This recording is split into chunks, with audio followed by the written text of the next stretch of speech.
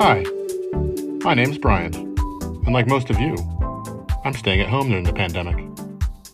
To pass the time, I decided to get some of my friends on the record about what they're cooking, how they're doing, and anything else that might be on their minds.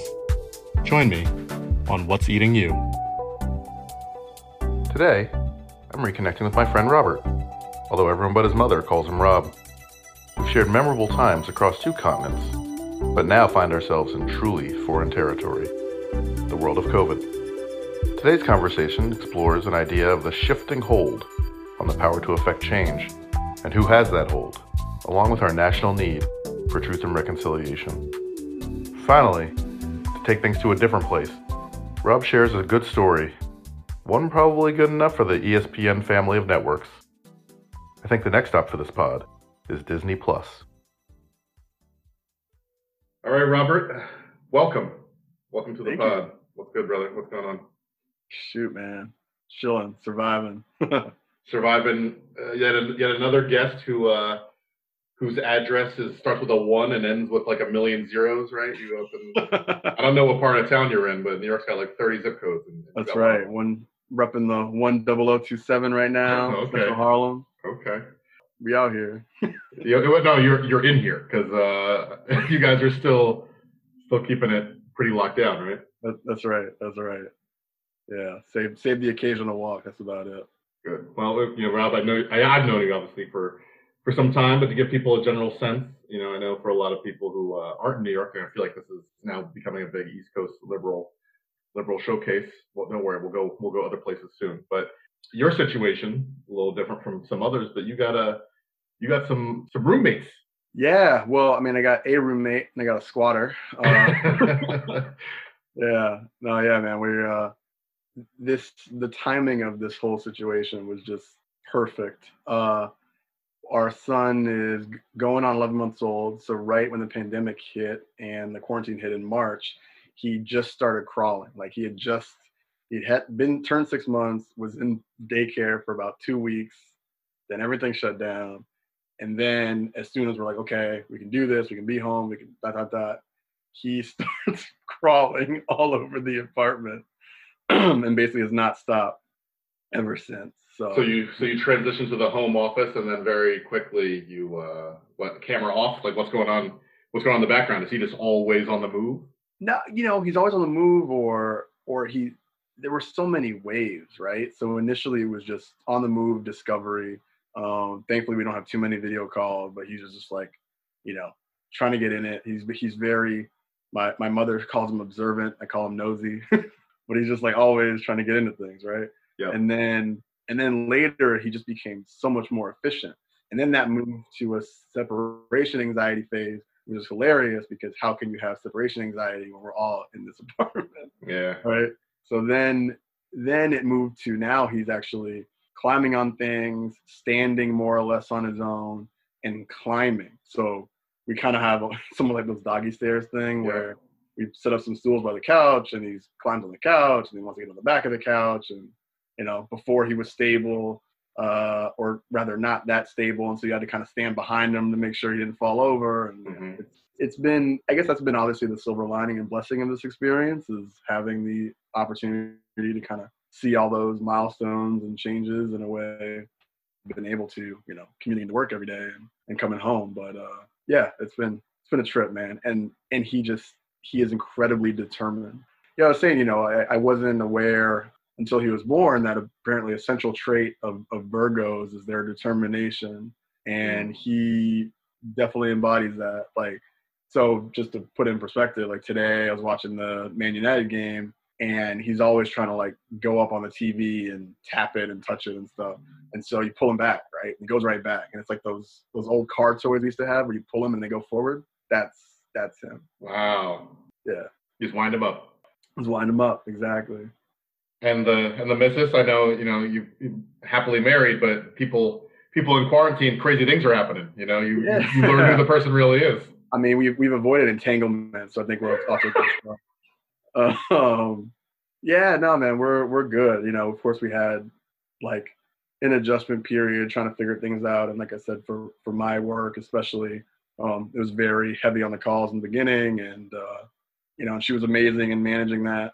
And now we've tried to share more of the load. And so it's really been, as much about managing, him, our son, and everything around that, but also just being there for each other. And thankfully, like, we're used to kind of kicking it. I mean, honestly, we're possibly the best positioned people for this situation, because it's not like on out and now we're caged in, right? Like, we went from, late pregnancy with the kid, and then I just come off paternity leave, and it's not like we're, going out a lot at night. So we really transitioned pretty well. Although you do wonder, because, especially with the isolation, at least even as a household, your parents are up the block, right? And that's probably a little weird experience, thinking about how they would also be a part of this, right? Totally. I mean, the blessing is that, we're all healthy and we've been able to see them relatively often, always at a distance. As you know, they're very cautious individuals. So, it's a lot of like meeting out front. I mean, they're still like rolling through all the time. So instead of like dropping off, the dinners and leftovers in person, it's, hey, meet me out front. Like before it felt clandestine as hell. It's like, meet me out front, like take the bag, don't touch anything, right? And then it's, then like evolved into, okay, we can be together outside and talk at a distance. We can go, for picnics together, that sort of thing. So it's been nice, but it still feels bizarre, obviously. They're so close, and they have not held him in 5 months. And I'm sure for them it's agonizing. Mm-hmm. Not to mention he's probably too heavy for them. It's time warp. Yep. Shoot, you telling me. Well, I mean, at this rate, it could be grown before things get back to normal. So. Well, listen, like I said this in the beginning, I was like, the next time, y'all can really interact with him, he's gonna be walking. And I was like, oh, don't say that, but here we are. Yep. Well, so maybe that does point us to the world. I know it's you and I. We have other bonds. For example, we both happen to study and do the same type of program, grad program in London, and we've had that other sort of perspective. But what have you been thinking about the world or the country these past couple I don't know, weeks, months? It feels like 30 years, but it's right. Heavy. Honestly, it's vacillated so much, right? It's particularly interesting. I think if we just look at the Black Lives Matter and racism and white supremacy angle, starting from the release of The Last Dance, the Jordan documentary, through now. I mean, that was sort of a display of, on one hand, Black excellence, obviously in the athletic arena, but also in economic sense and marketing and everything, and just really showing the origin story of an iconic figure. But the Achilles heel, or so as presented by a lot of, the documentary filmmakers and the, media reactions to the doc, was his lack of civic action, right, of outward dissent or anything else. And then here we, dovetail a few weeks later, really, into like the largest mass movement, certainly that we've seen in our lifetime, in this country. And it's fascinating, man. I mean, of course, like everybody else, I was incredibly angered by, the murder of George Floyd and Breonna Taylor and everybody else who, also doesn't get the same notoriety. But I'll be honest, man, I didn't think this protest shit was going to work. Like I really thought, I felt like we've been here before. What makes this time different? And really thinking of the point of, wanting to argue more so from a perspective of taking power and taking the authority and ability to inject change and inject consequence, right? I think that's one thing that, Black people, Black Americans as a block, as a group, have not always had the ability to affect consequence in the way that we do right now. Say more about that, injecting consequence. Say more about what you mean by that. Man, so, there is, I guess, let's just say, for any number of issues, right? So if you talk about inequalities in schooling, if you talk about redlining, police brutality, all these different, certainly instances of structural racism, they are rooted obviously in the, originally white supremacist ideology, And honestly, I think part of that is both intentional and benign, right? That's often, I think, what's been talked about more in this situation, but perhaps not enough is the benign elements, right? That it's not just, okay, a certain, it's not the Illuminati's around the table being like, oh, we got to get these Negroes, right? It's we need to build this system to ensure that the soldiers coming back from war have a place to live and the ability to go to school. Oh, we're going to give it to the black folks? No, like, they don't count, right? And then the soldiers getting it are not like, oh, man, black people aren't getting this, are they, right? They're just like, oh, thank you, sir. Let me take my GI Bill and go get this money, right? But, the people on the other end of those situations did not have the social standing, the economic power, the wherewithal to speak truth to power and to hold the perpetrators to account.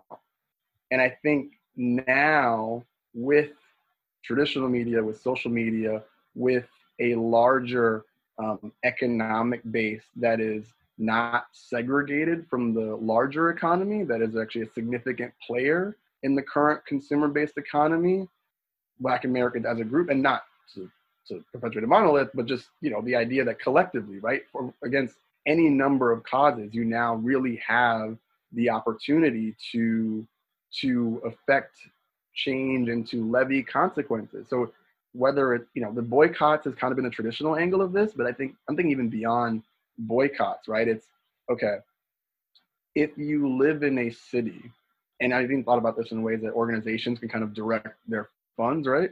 If you live in a city, you live in a neighborhood like Harlem, and there are specific zoning rules that are about to come into play, or there's been a disproportionate delivery of services in your area, can you amass a critical group of individuals who have enough ownership? So whether that's property ownership, economic stake, other means, to essentially put pressure on the people in power, right? Or kick out the people in power and put in their own people.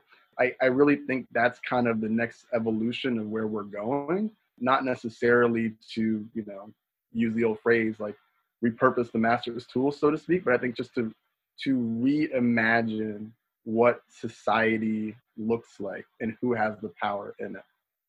So I know that was a bit of a long-winded response, but it's so difficult, right? I feel like there's so many things that have been going on in my head around these things, and that's a lot of the vision and view that I keep coming back to, is that it is agitation in the street, it is the grassroots activist movements, it is, getting these symbols of oppression like the statues and the derogatory, team names and all the rest of it down, but it's also actually taking the power and being the ones to replace the current structures that have been holding you down as well. So you said something at the very beginning, and then I want to ask you something else. You said, for example, at the very beginning, you said you didn't think this would still be happening, right? You didn't think these protests or this movement would still be going on. And then you talked about, again, how things were built intentionally. Like they took time and thought about writing Black people out of the story. Like you said, Mm-hmm. GI Bill, all the federal housing programs and redlining and allowing banks to, make those SIP covenants, for those who haven't heard about it, basically allowing banks to write mortgages that would let them take the house back, and all the mortgage payments to that point would be gone if they missed one payment or something like that. Yeah. If they violated the terms, so to speak. And so all this stuff in mind, and this is still not a segregated society. This is no longer a segregated society. But so Black people have always been doing this.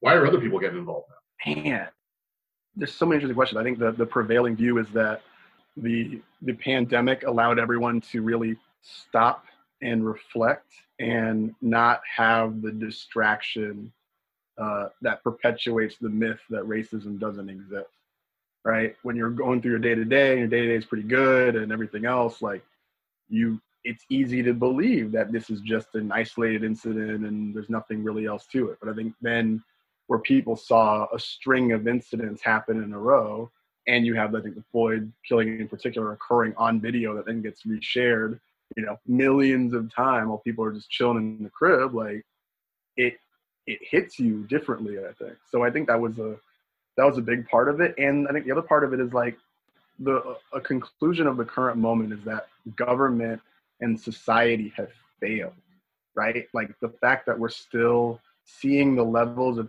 increase in cases and deaths related to the coronavirus is an indictment of the U.S. and particularly of the U.S. in relation to other Western democracies and East Asian democracies for that matter, right? So, and non-democracies in a certain respect. Yeah, exactly. I think when you see all that coupled together, and you think, if you have an idea that essentially, the civil society and potentially your elected officials will take care of you, will support you, will have a plan to ensure your well-being. And then when you see that kind of crumble in real time, perhaps then that opens your mind and your consciousness to the idea that, oh, well, maybe everything everybody else has been saying about it not working for them has been true all along. But it's really, it's a fascinating question. I think people will be working tirelessly to figure it out for posterity. I think you're right, both to figure it out, and then I guess I'm a little different from you in that not only did I think that, these protests, I guess I am surprised as well that they've gone this long, although we're still kind of in the same phase of play, so to speak. Yeah. But what I don't know if I believe in necessarily is that once play resumes, right, once we get back to normal, although there may never be a normal again, who knows? Right. But once we get back to what we recognize as, or would say is more normal, do we then just move on, right? And I think that's something else I'm really skeptical of.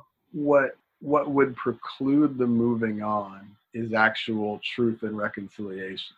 And that's the most difficult part to get to, is that education, right? And I think more people are getting involved in these aspects and really learning, but having understanding of why structures, institutions, civil society, police departments, universities, everything, right? Why are things truly the way they are?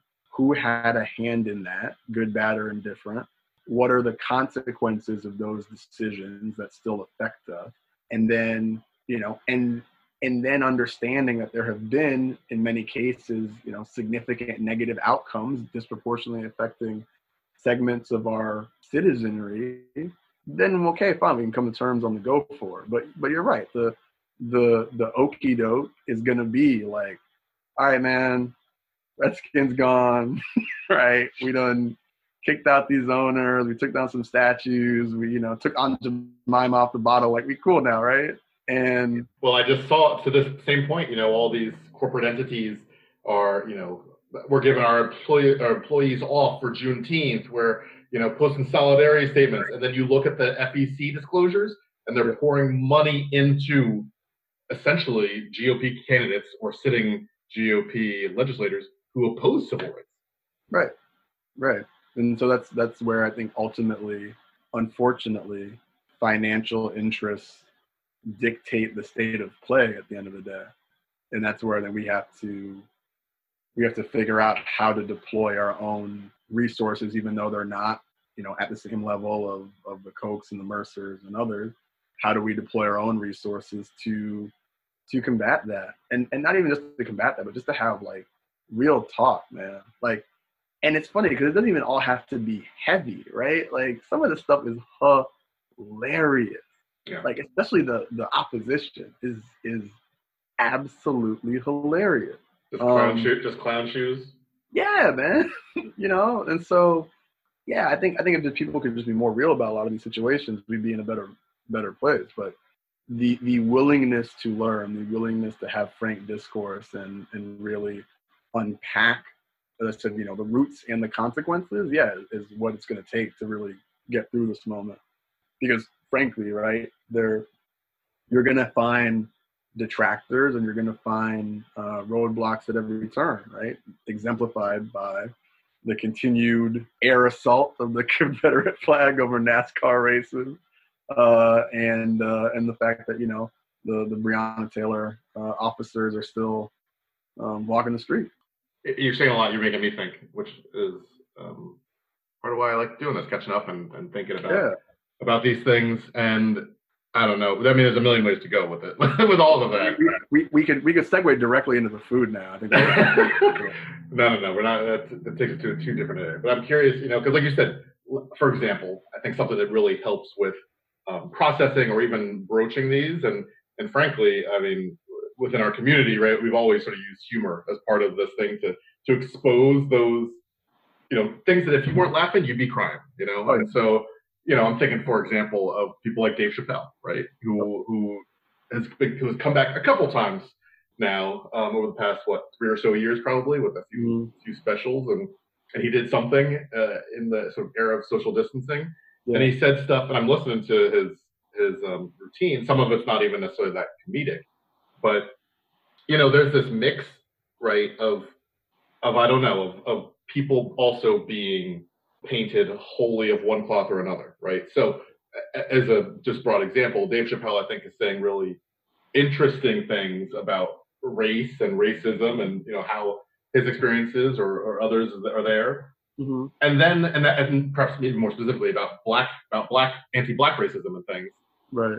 And then he's also, I think, rightly criticized in certain ways for other views. For example, against the LGBT community, right? I think is one where he struggled perhaps to find a similar equivalent kind of language, and obviously doesn't have that same experience personally. But I think part of what's interesting then is the conversation shifts from about racism and then shifts into this whole space of where this person's sort of fallen. I think we saw it with Nick Cannon this week, right? I think my boy Deshaun Jackson in Philly saying, with I think out of great ignorance and again really a lack of education, are saying really problematic things about our brothers and sisters of Jewish faith, right? And I think those are things we got to figure out how to advance justice broadly, right? I know this is a moment for obviously anti-black racism primarily, but even within that movement, right, anti-black racism against, it seems like, cis men, right?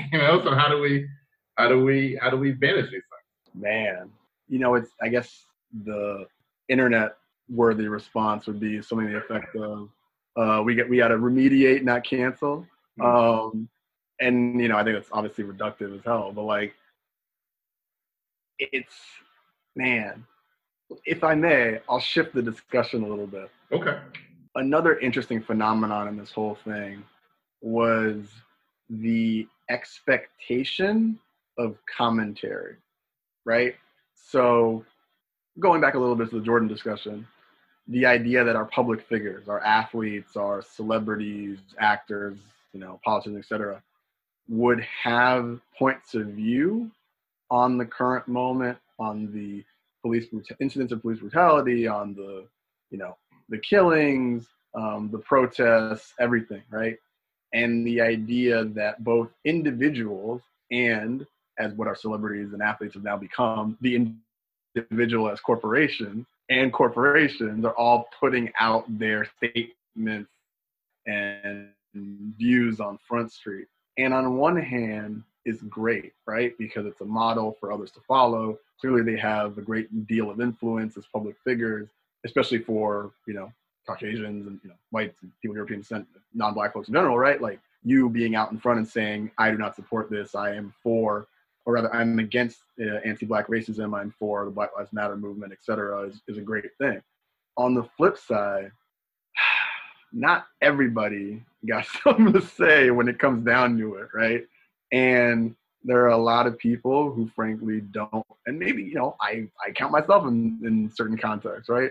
Who don't know enough and haven't done their homework and probably shouldn't be talking.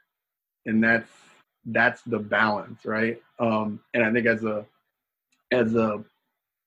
audience, as a body politic, as a concerned citizenry, as Black folks, especially on Twitter, we gotta strike the balance of maybe not thinking, okay, such and such a person is not commenting or is not joining or is not posting, not because they're not down, but maybe because they rightly believe that they are not equipped for the next level of dialogue or discourse, right? Because D-Jack, I mean, it was one thing to make the statement that was obviously abhorrent, but then the attempted walkbacks and explanations and even Nick Cannon's joint, it's like, man, why? Right? And that's the thing, is that people are quick with the heat, but they're not quick with the discussion and the research, you know, and that's part of the problem, right? I think we're so desirous of wanting us to add our voice to the public square that we're not willing to listen and just be quiet for a hot minute. But in terms of actually, you know, creating a society and a structure that will promote equality and promote the uplift of all these marginalized groups, you know, it's going to take work, and it's going to be I think an art, not a science, right? Like on some level, it's around the level in which you tolerate, you know, various toxic behaviors in your personal circle and your family, amongst your friends and in your squares. It's going to be how we take those same approaches in the corporate space, in the public sphere, among our politicians, wink, wink, cough, cough. You know, all those things together are really going to be part of it. And then it's around like equity, right? Not just equality, but equity. And the thing that I was coming back to, talking about sort of our shared grad school experience, is Spivak, right? Like the subaltern. I feel like this is the discussion around the subaltern is what we keep coming back to over and over again, where who has the obligation and the right to speak? You know, because what we're finding is in every group, if we take the Black community, the Latino community, the Jewish community, et cetera, there are those who are oppressors even within that group, while they are the oppressed on the macro level. And everyone, I think, is dealing with their dual stations in that environment, and people kind of have to check themselves. And that's part of it. I think people want to talk a lot about kind of empathy and decency and whatever else, but I think it's humility goes a long way in this conversation. And then not only in the conversation about sort of reframing society and reframing our social structures, but also the public health conversation, the humility to say that I am not a scientist, a pathologist, or a public health professional, and therefore I need to wear a damn mask and shut up. Right? Exactly. Imagine I wasn't a certified scuba diver, so I didn't need an oxygen tank to go, you know, out there in cage diving, whatever, with the great whites. But. Exactly. No, not to say that, I think on the flip side too, I think it's important to realize, you know, a lot of people get apprehensive because if they're not equipped with the language of post-colonial theory to get on board, but they also don't need to be. I think that's where we go back to the real talk, right? Like, if you come with a sense of humility to say, I believe this is wrong, or this is unsettling, or this is new to me. I mean, let's take advantage of kind of, for example, bringing it back to a context that we're familiar with, the Woodrow Wilson School, right? And the decision to change that name to Princeton School of Public Policy. For me personally, I really was unaware how much that name and Wilson's legacy on campus affected, you know, fellow Black students and many of my good friends, right? Like when the name change happened, you look on social media and all these people are posting about it, I had to really look at myself. I was like, damn, like, you know, what's wrong with me, right? Like how did I not see this? How did I not perceive this? And, you know, a lot of that also comes down to, you know, your own attitudes, the things you bring in with your family, right? Like my mom is originally from Haiti and we lived overseas for a long time. So our kind of experience of that sense of kind of pervasive racism and anti-Black, you know, sentiment in different structures is not as keen, right? It wasn't kind of the attitude around my house was like, it doesn't matter what it's called, like if it's good, get that shit, right? But on the flip side, obviously, if it's hurtful for a great number of people, you know, and frankly, the benefits are not diminished. In fact, they're inflated by doing something like changing a name, and that's what's got to happen.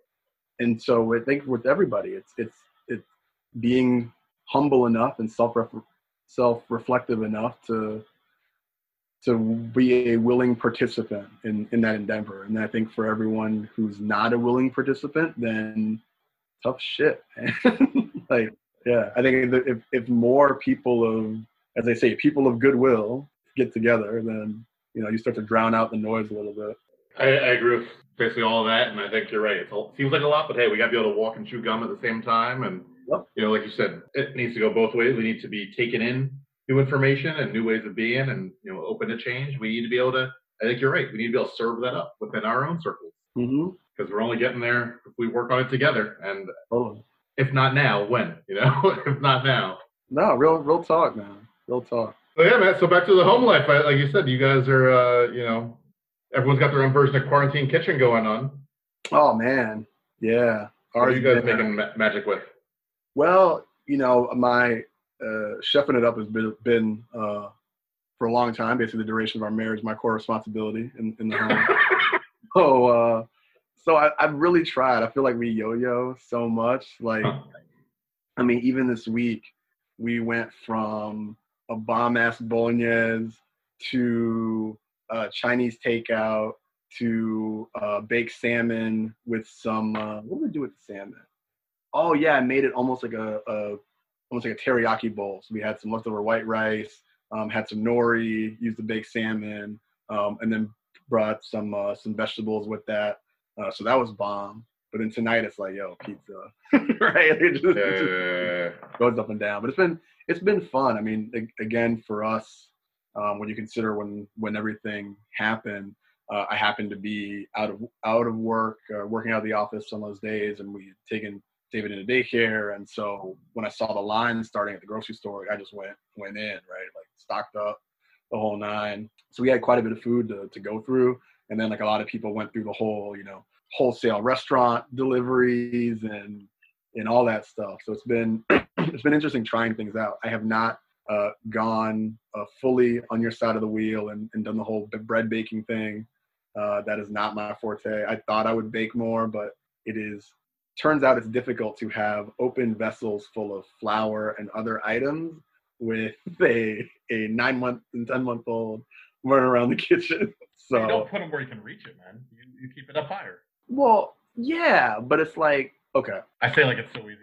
No, but like it is easy. It could be easy. It's just like, well, for one, you know, we did things where, for example, we got an exercise bike and got rid of our desk. Like we weren't really using the desk, but the kitchen counter is also where the laptops are half the time. So that kind of cuts out on space. But then like you'll be at the counter and then he'll kind of crawl up and pull, if you're wearing pants, pull on your pant legs to stand up. So you're like stuck. So imagine if you were like had the bowl, you know, you've set it, it's resting, and then you're trying to transfer to the oven. I see. Like, so it's not even necessarily just the flour. It's just the fact that you need a pair of hands even.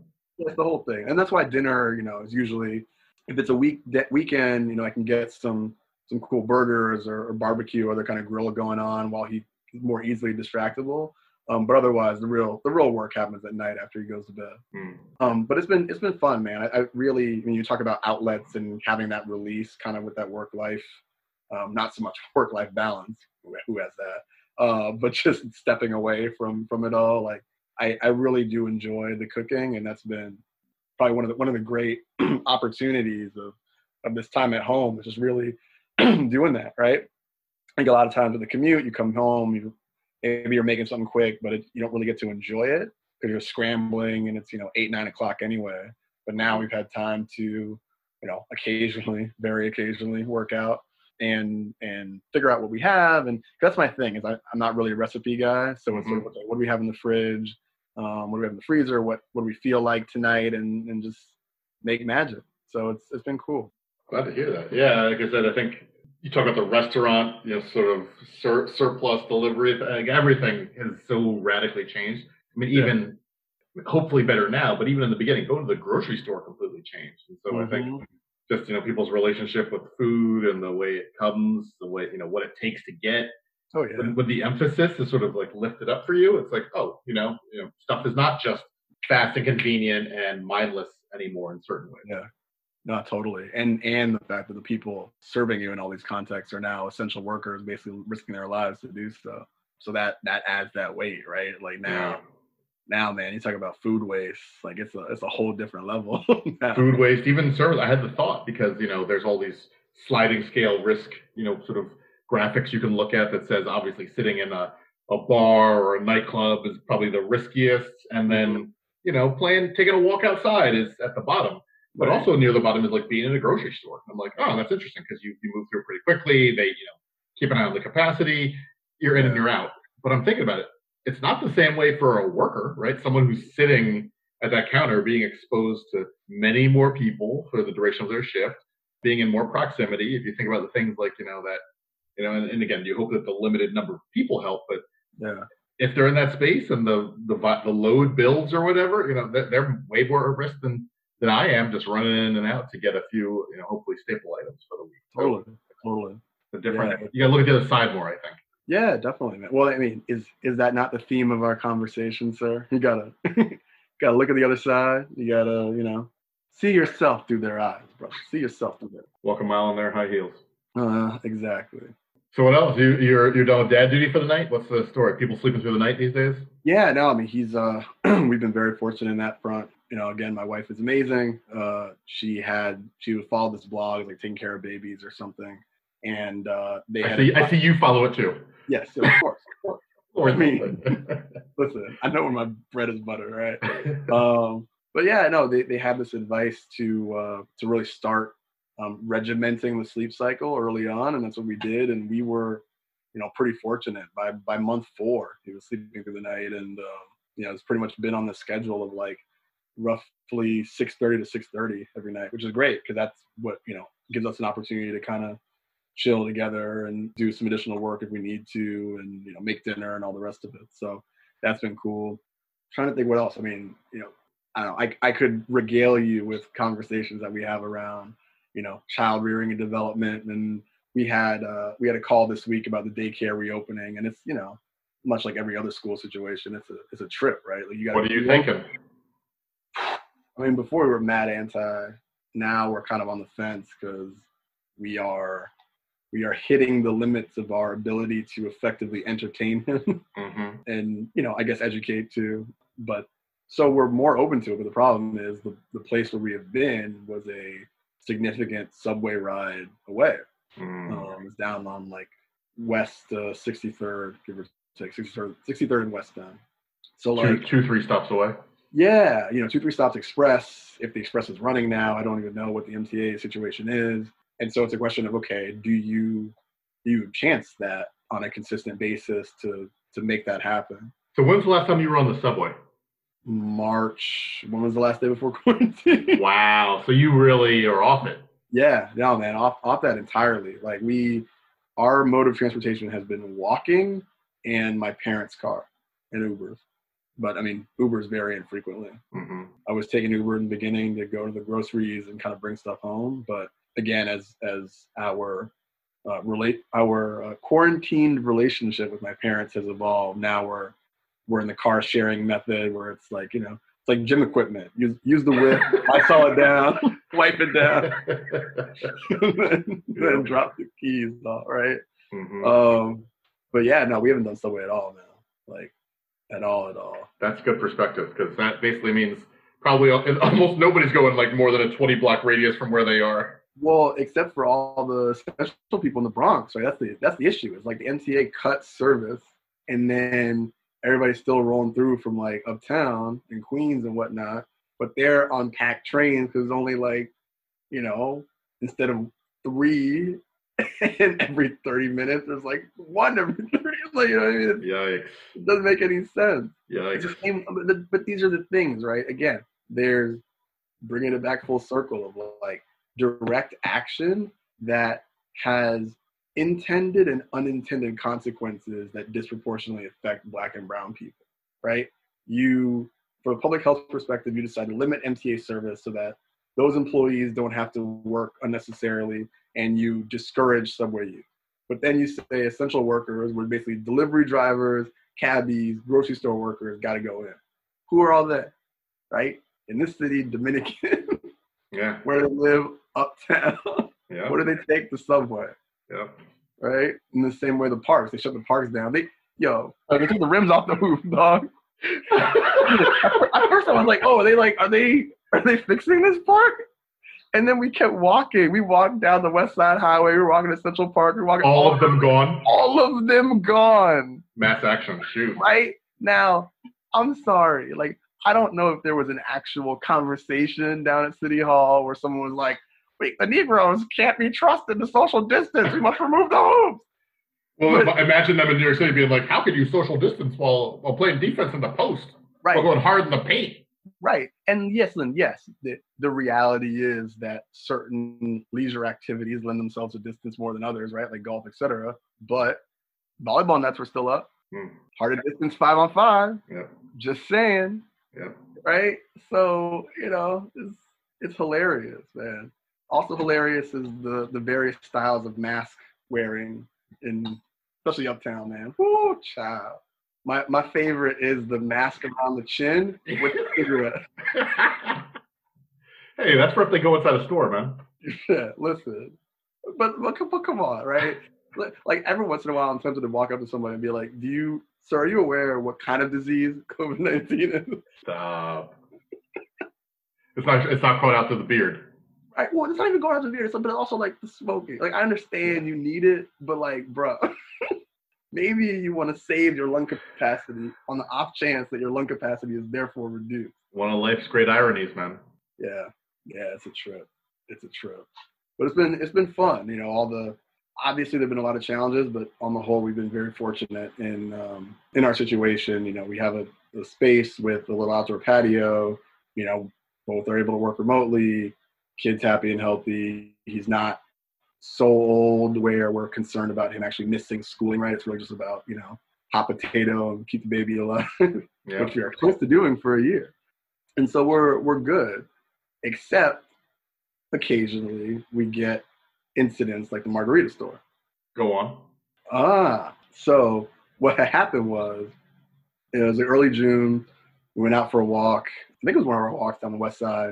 It was hot as hell out, so we had bought a little kiddie pool, and we're like, all right, let's set him up for a swim. So we come home, get the baby in the pool. Everything's good. Had the swim diaper on, and my parents I think they'd gone out previously and given us a margarita that they bought. So we split one and had it in some reunions cups out on the patio with the baby. So pull baby out when he's done. We're discussing logistics about, okay, do we bathe him? Do we do this? Do we do that? Pull the diaper off, and my wife, Deb, has him in the towel. And we're having a conversation. All of a sudden, she's like, I feel something warm. And I'm sitting in a chair. She's standing up. She looks down. I look up. A stream is coming perfectly out of the towel into her margarita that's on the floor. I'm telling you, Chef Curry art. Oh. Perfect shot. What expression was on his face? How pleased was he? Oh, so happy. I mean, like I don't even think it was nothing. It was nothing to him. It was an entanglement. Yeah, no, it was nothing. He was blissful as can be. And she finally was as upset about that as I was about the first time he peed in my face. Bro, my blood just ran cold. I'm glad you guys saw it, because what could have happened? Oh. Yo, it's incredible. He's never going to live it down. And you know what? So going back to Bomani Jones, as you know, I'm a big fan. So his podcast has like a call-in segment. And one of the topics was like, tell me your craziest quarantine parenting story. And I called in with that story, and it made the show. Did it really? Yeah. Oh, man. Gotta find that up, bro. Send me that up. Yeah, I'll send it to you. But no, man, it is the most. It's now our barometer for disrespect. Yeah. Like, oh man, David was terrible. I mean, was it Peanut Margarita? I mean, no, not that. Oh, that's the benchmark. Yeah, man. So think about this. Hot day. You go through all this work to get the thing set up. Get the toys in there, get him in there, do this, do that. Like it's a whole production. How you never paid. Have the audacity, the unmitigated gall to pee in his mama's margarita. That man, you're gonna have a few margaritas, then you're gonna be telling that story at his wedding. Oh yeah. 100. No margarita is necessary. You just do it for effect. Yeah. Yes. Now you notice I will not drink from this margarita, because Lord knows. Exactly. You around David all day? Nope. That's right. No, man, it'll be his Tootsie Roll. We'll tell that story on season 2. Yeah, exactly. So yeah, man, it's good to be able to laugh at these things amidst everything else. But Yeah, it's true. I'm just happy. I'm just happy we have survived to now him being almost 1 year old, and now we're done. That's your core responsibility. Exactly. That's your primary goal. Just That's advance right. him. Advance him to year one.